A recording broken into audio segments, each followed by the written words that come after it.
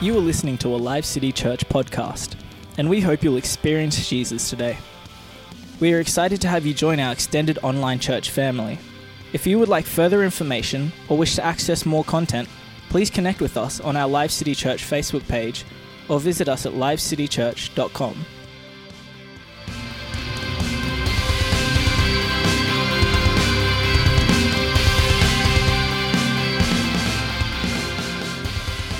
Well, this morning, I'd like you to turn with me in your Bibles to Colossians chapter 3.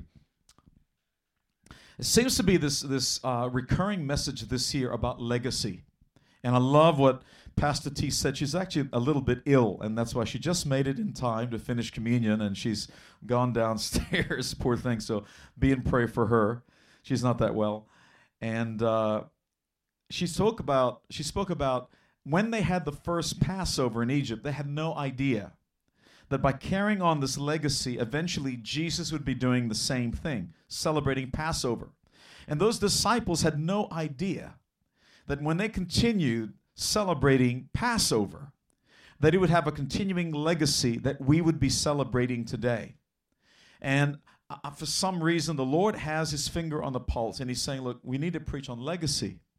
That we understand that every decision that you make has a recurring effect, not just for your life.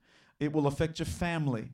It will affect your children and the children's children. The Bible talks about this. It says that righteousness will affect 1,000 generations.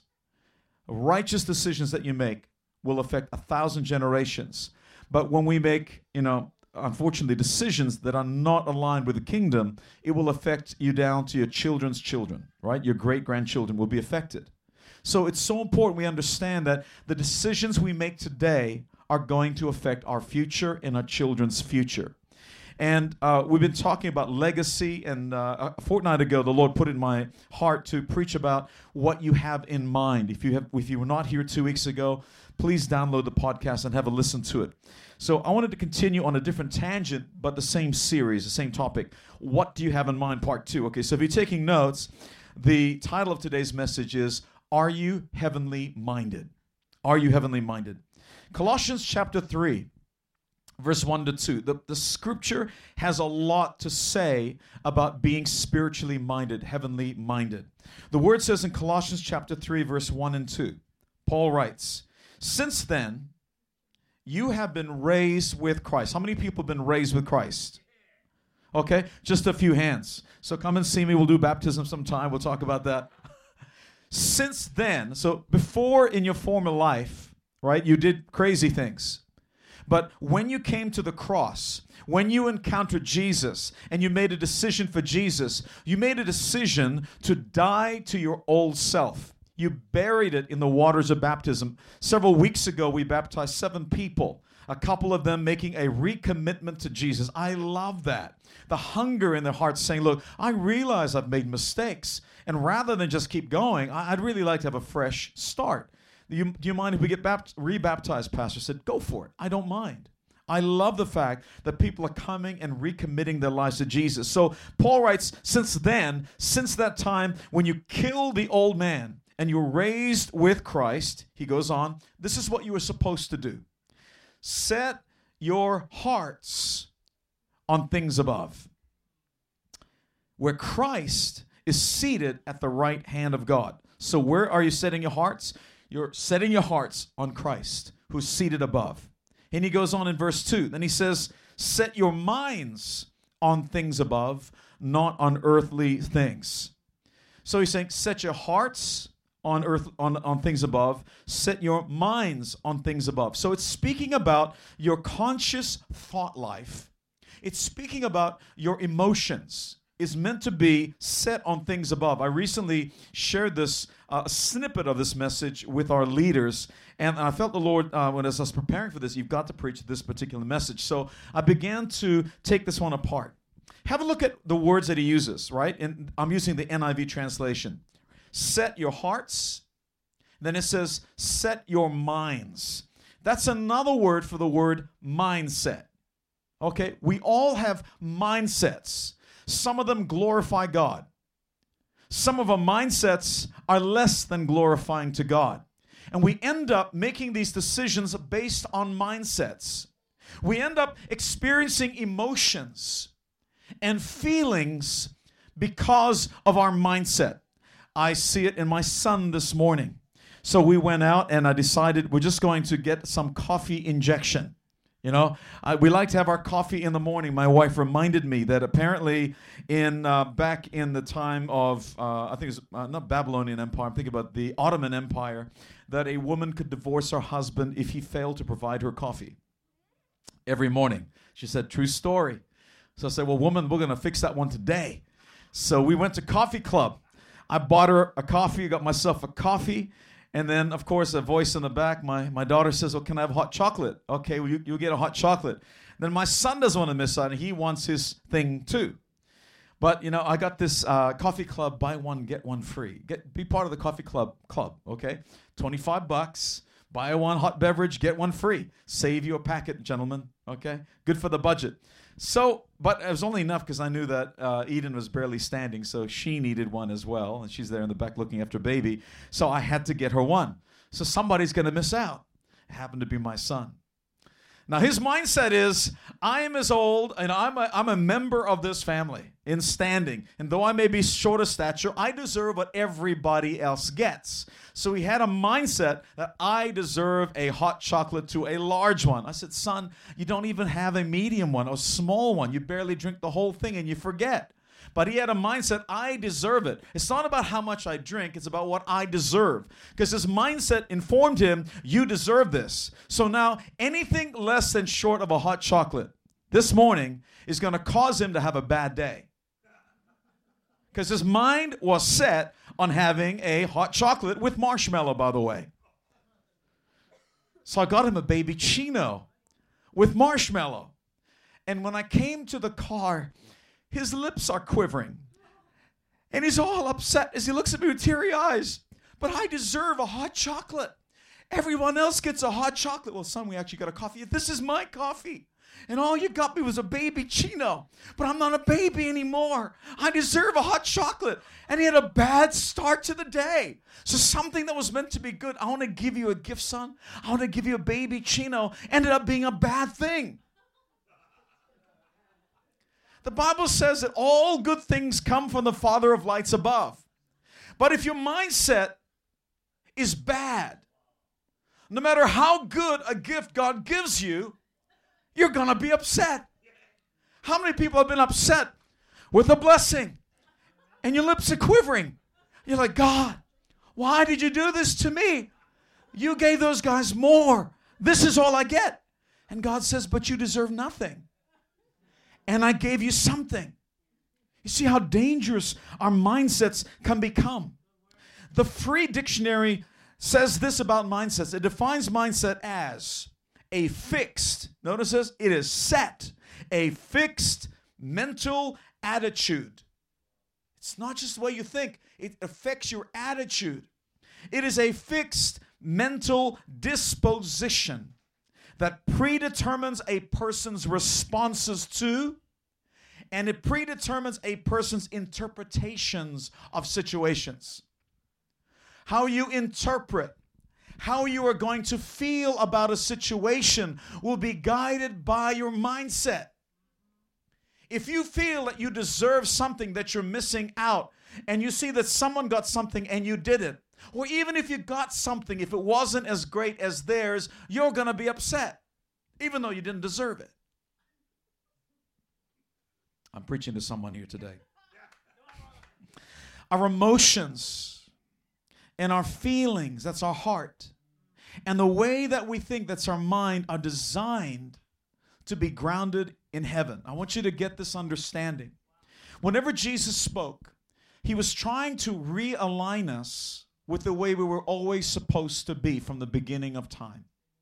The Bible says that Adam and Eve had fellowship with the Father every day. They would be spending time with the Father. The Bible says that when they heard his footsteps, they even knew what his footsteps sounded like. That's how often God visited the Garden of Eden. They knew and recognized his footsteps. I want to be so close to God that I recognize the rustle of his feet as he walks by me. See, so many times we are so completely unaware of His presence. The Bible says the earth is filled with His glory. But He wants to fill you even with even more glory in you when you're hungry for it, when you're wanting it, when you desire it. And as long as their mind was fixated on Him, as long as they had a mindset that was focused on heaven and a heart that was focused on heaven, there was never an issue. See, the story seems to be really, really short before chapter 3 comes along and the serpent appears in the garden. But what we don't understand is that they're having children, having lots of children, and life was going on. We don't know how long life went on. We just know that around 600, I think it was, before he started having kids. Hundreds of years had passed where they lived in this absolute bliss. So many times in our life, he lived many lifetimes, Adam and Eve, before the devil came in. They enjoyed the serenity. They enjoyed this peace. It was heaven on earth. They never got sick. They never cried. They never had problems with each other. They never got angry. There was never any problem at all. No regret. There was no mistrust. It didn't exist in the vocabulary. But God had just told them, as long as you don't do this one thing, if you don't eat from the tree in the middle of the garden, everything's going to be okay for you. But of course, they ate from the tree of knowledge and everything changed. And it's affected us to this day. And the mission of Jesus was to try to realign us back with the way things were supposed to be. He's saying, listen to these words. It says, set your hearts on things above. Set your minds on things above. It's not actually a suggestion. If you want to be a follower of Jesus, it is really critical that you understand that your heart and your mind must be set and fixed on things above. Because there's so much in the world that will threaten to rob that from you, to rob you of joy. What you set your mind to will affect your decisions. It will affect your behavior. It will affect what you say.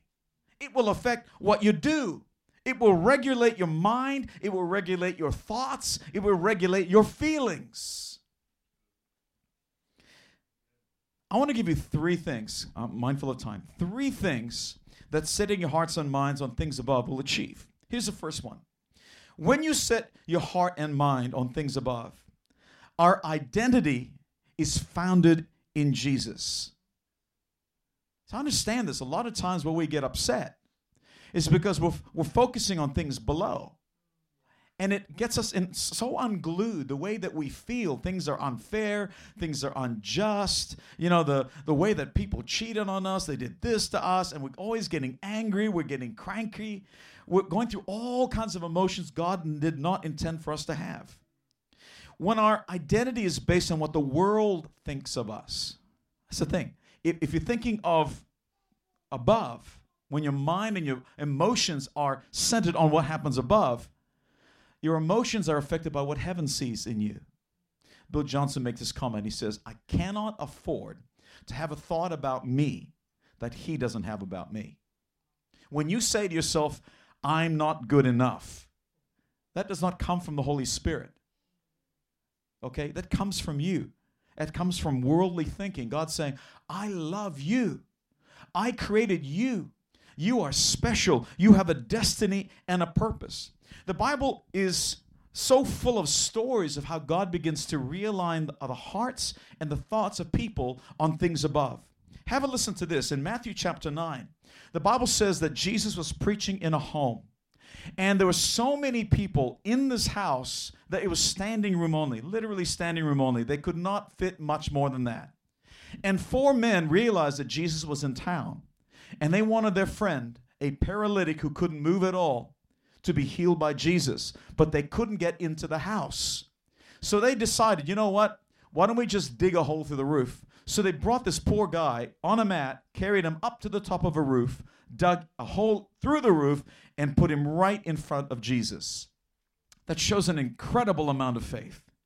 And so the man was lowered down, and Jesus, filled with compassion, before he healed him, said, Son, your sins are forgiven.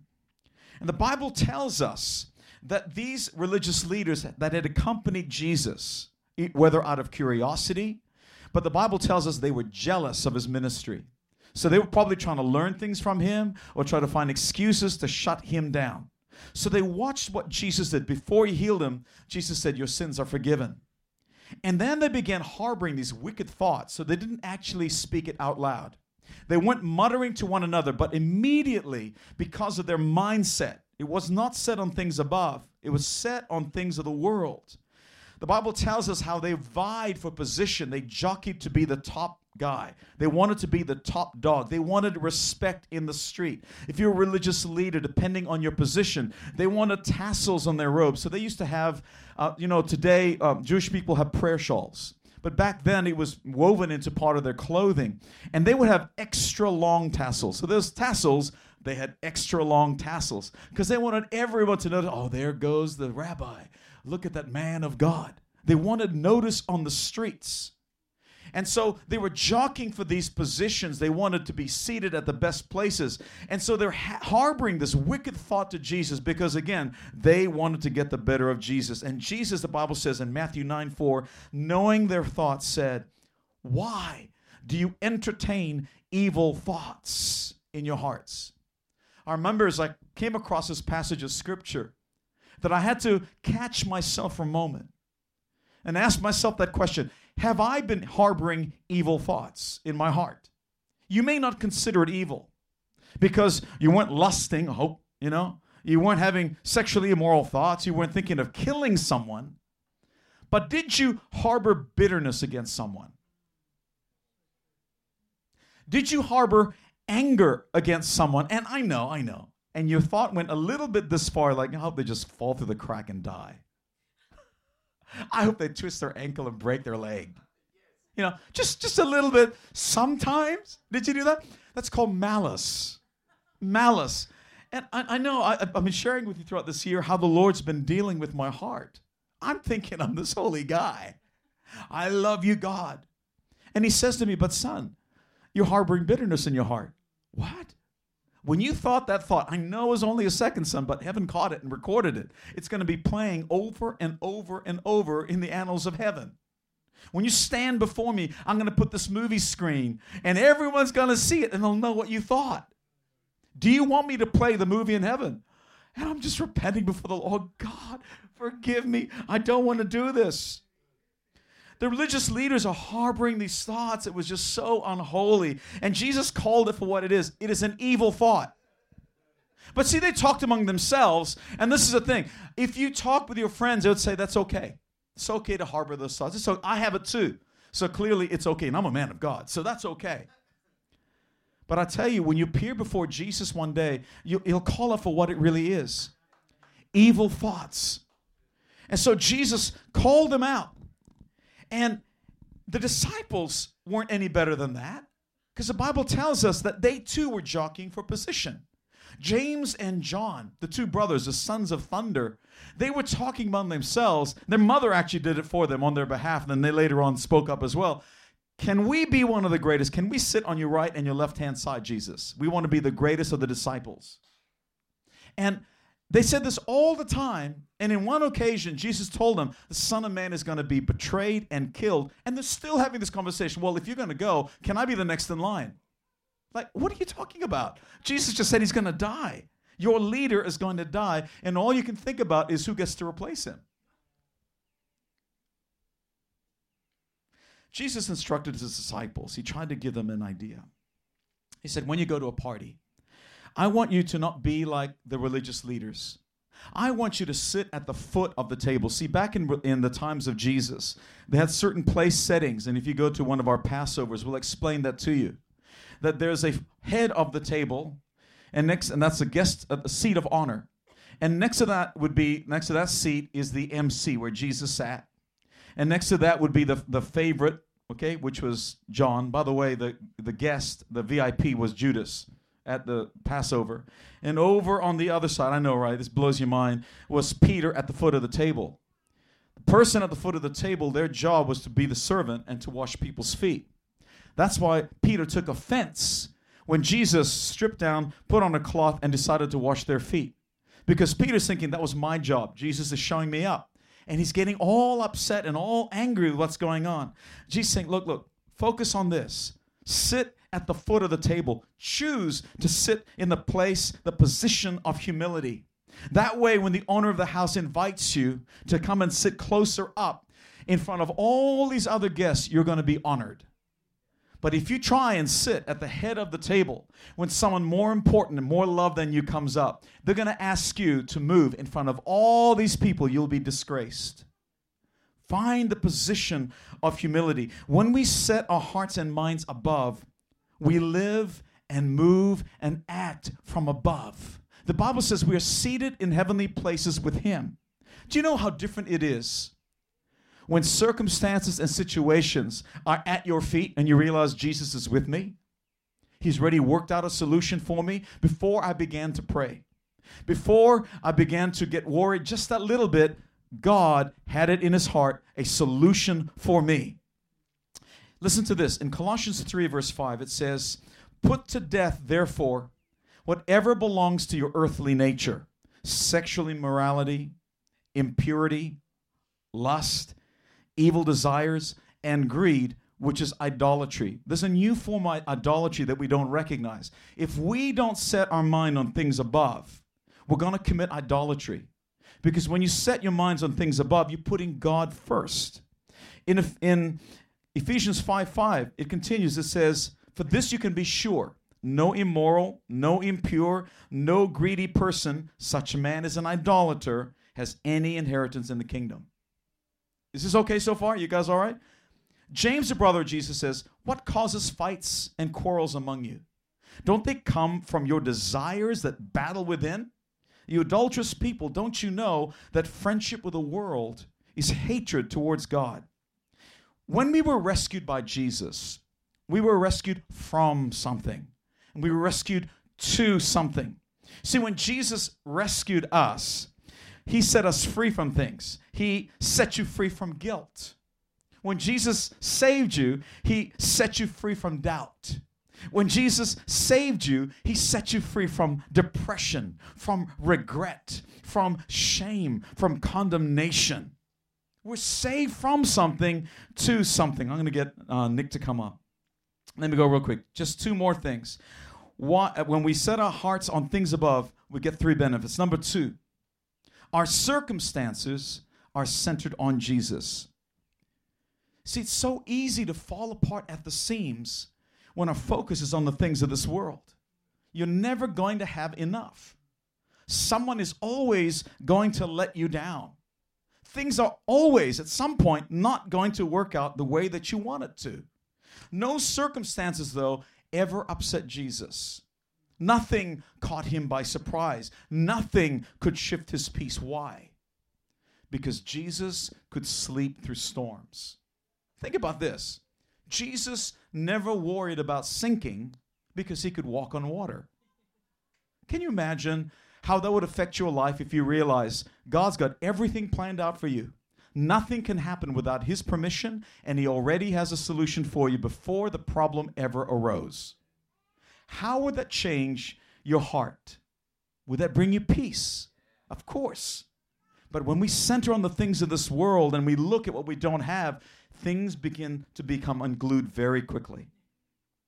Let me ask you this question. Are your feelings and emotions affected more by the things around you or by heaven? So you've got a choice to make. You can either be a thermometer or you can be a thermostat. See, a thermometer reflects the temperature in the room, but a thermostat sets the temperature. You weren't called to be a thermometer. You're called to be setting the temperature.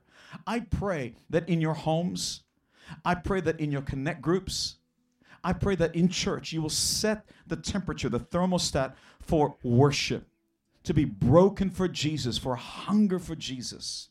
Here's a third and final point I want to make. When you set your minds on things above, you find your purpose in Jesus. The Bible tells us that before they received the Holy Spirit, when Jesus had left them, the disciples didn't know what to do. So they just did the last thing Jesus said. wait in Jerusalem until the Holy Spirit has come upon you, Pentecost, in power. They didn't know what to do, so all they did was sit in prayer. I want to encourage you, some of you are wondering, what is God's purpose for my life? Get into prayer. God is going to answer it through His Word, or God's going to send someone to you and will speak a word of life to you. God is going to speak to you in your prayer times, but whatever you do, ask Him, what is my instruction for today? Because the thing is, circumstances will change. If your heart is set on the things in this world, you're going to get upset. Life has a way of throwing spanner in the works. Marriages break down. Families are lost. Jobs can be promising one moment and end the next. Possessions can be lost or destroyed. But when the Holy Spirit is in you, directing you in your purpose, He begins calling you out to do the most extraordinary things. I don't want to live an ordinary life. I hope that you have that within your heart, to not settle for an ordinary life, but to begin asking God, imploring Him, God, I want to live an extraordinary life. When you face temptation or challenges, your mindset will determine your response. When your identity, purpose, and circumstances are centered on Jesus, He will take care of the rest. Why don't we stand to our feet as we close this morning? Father, thank You for this reminder to not only focus our thoughts on heaven, but to set our hearts, to set our affection, to set our emotions on You. Lord, I pray that our sense of worth comes not by what we do, not by what we say, not by our friendships, not by what we own or possess. But Lord, I ask that as Your children, as inheritors of the kingdom, that our minds and our thoughts will be set on heaven, where our Father loves us so much and has a plan and a purpose for our life. This morning I pray, realign us back into the kingdom. In Jesus' name, all God's people said, amen. Come on, give a hand to the Lord this morning.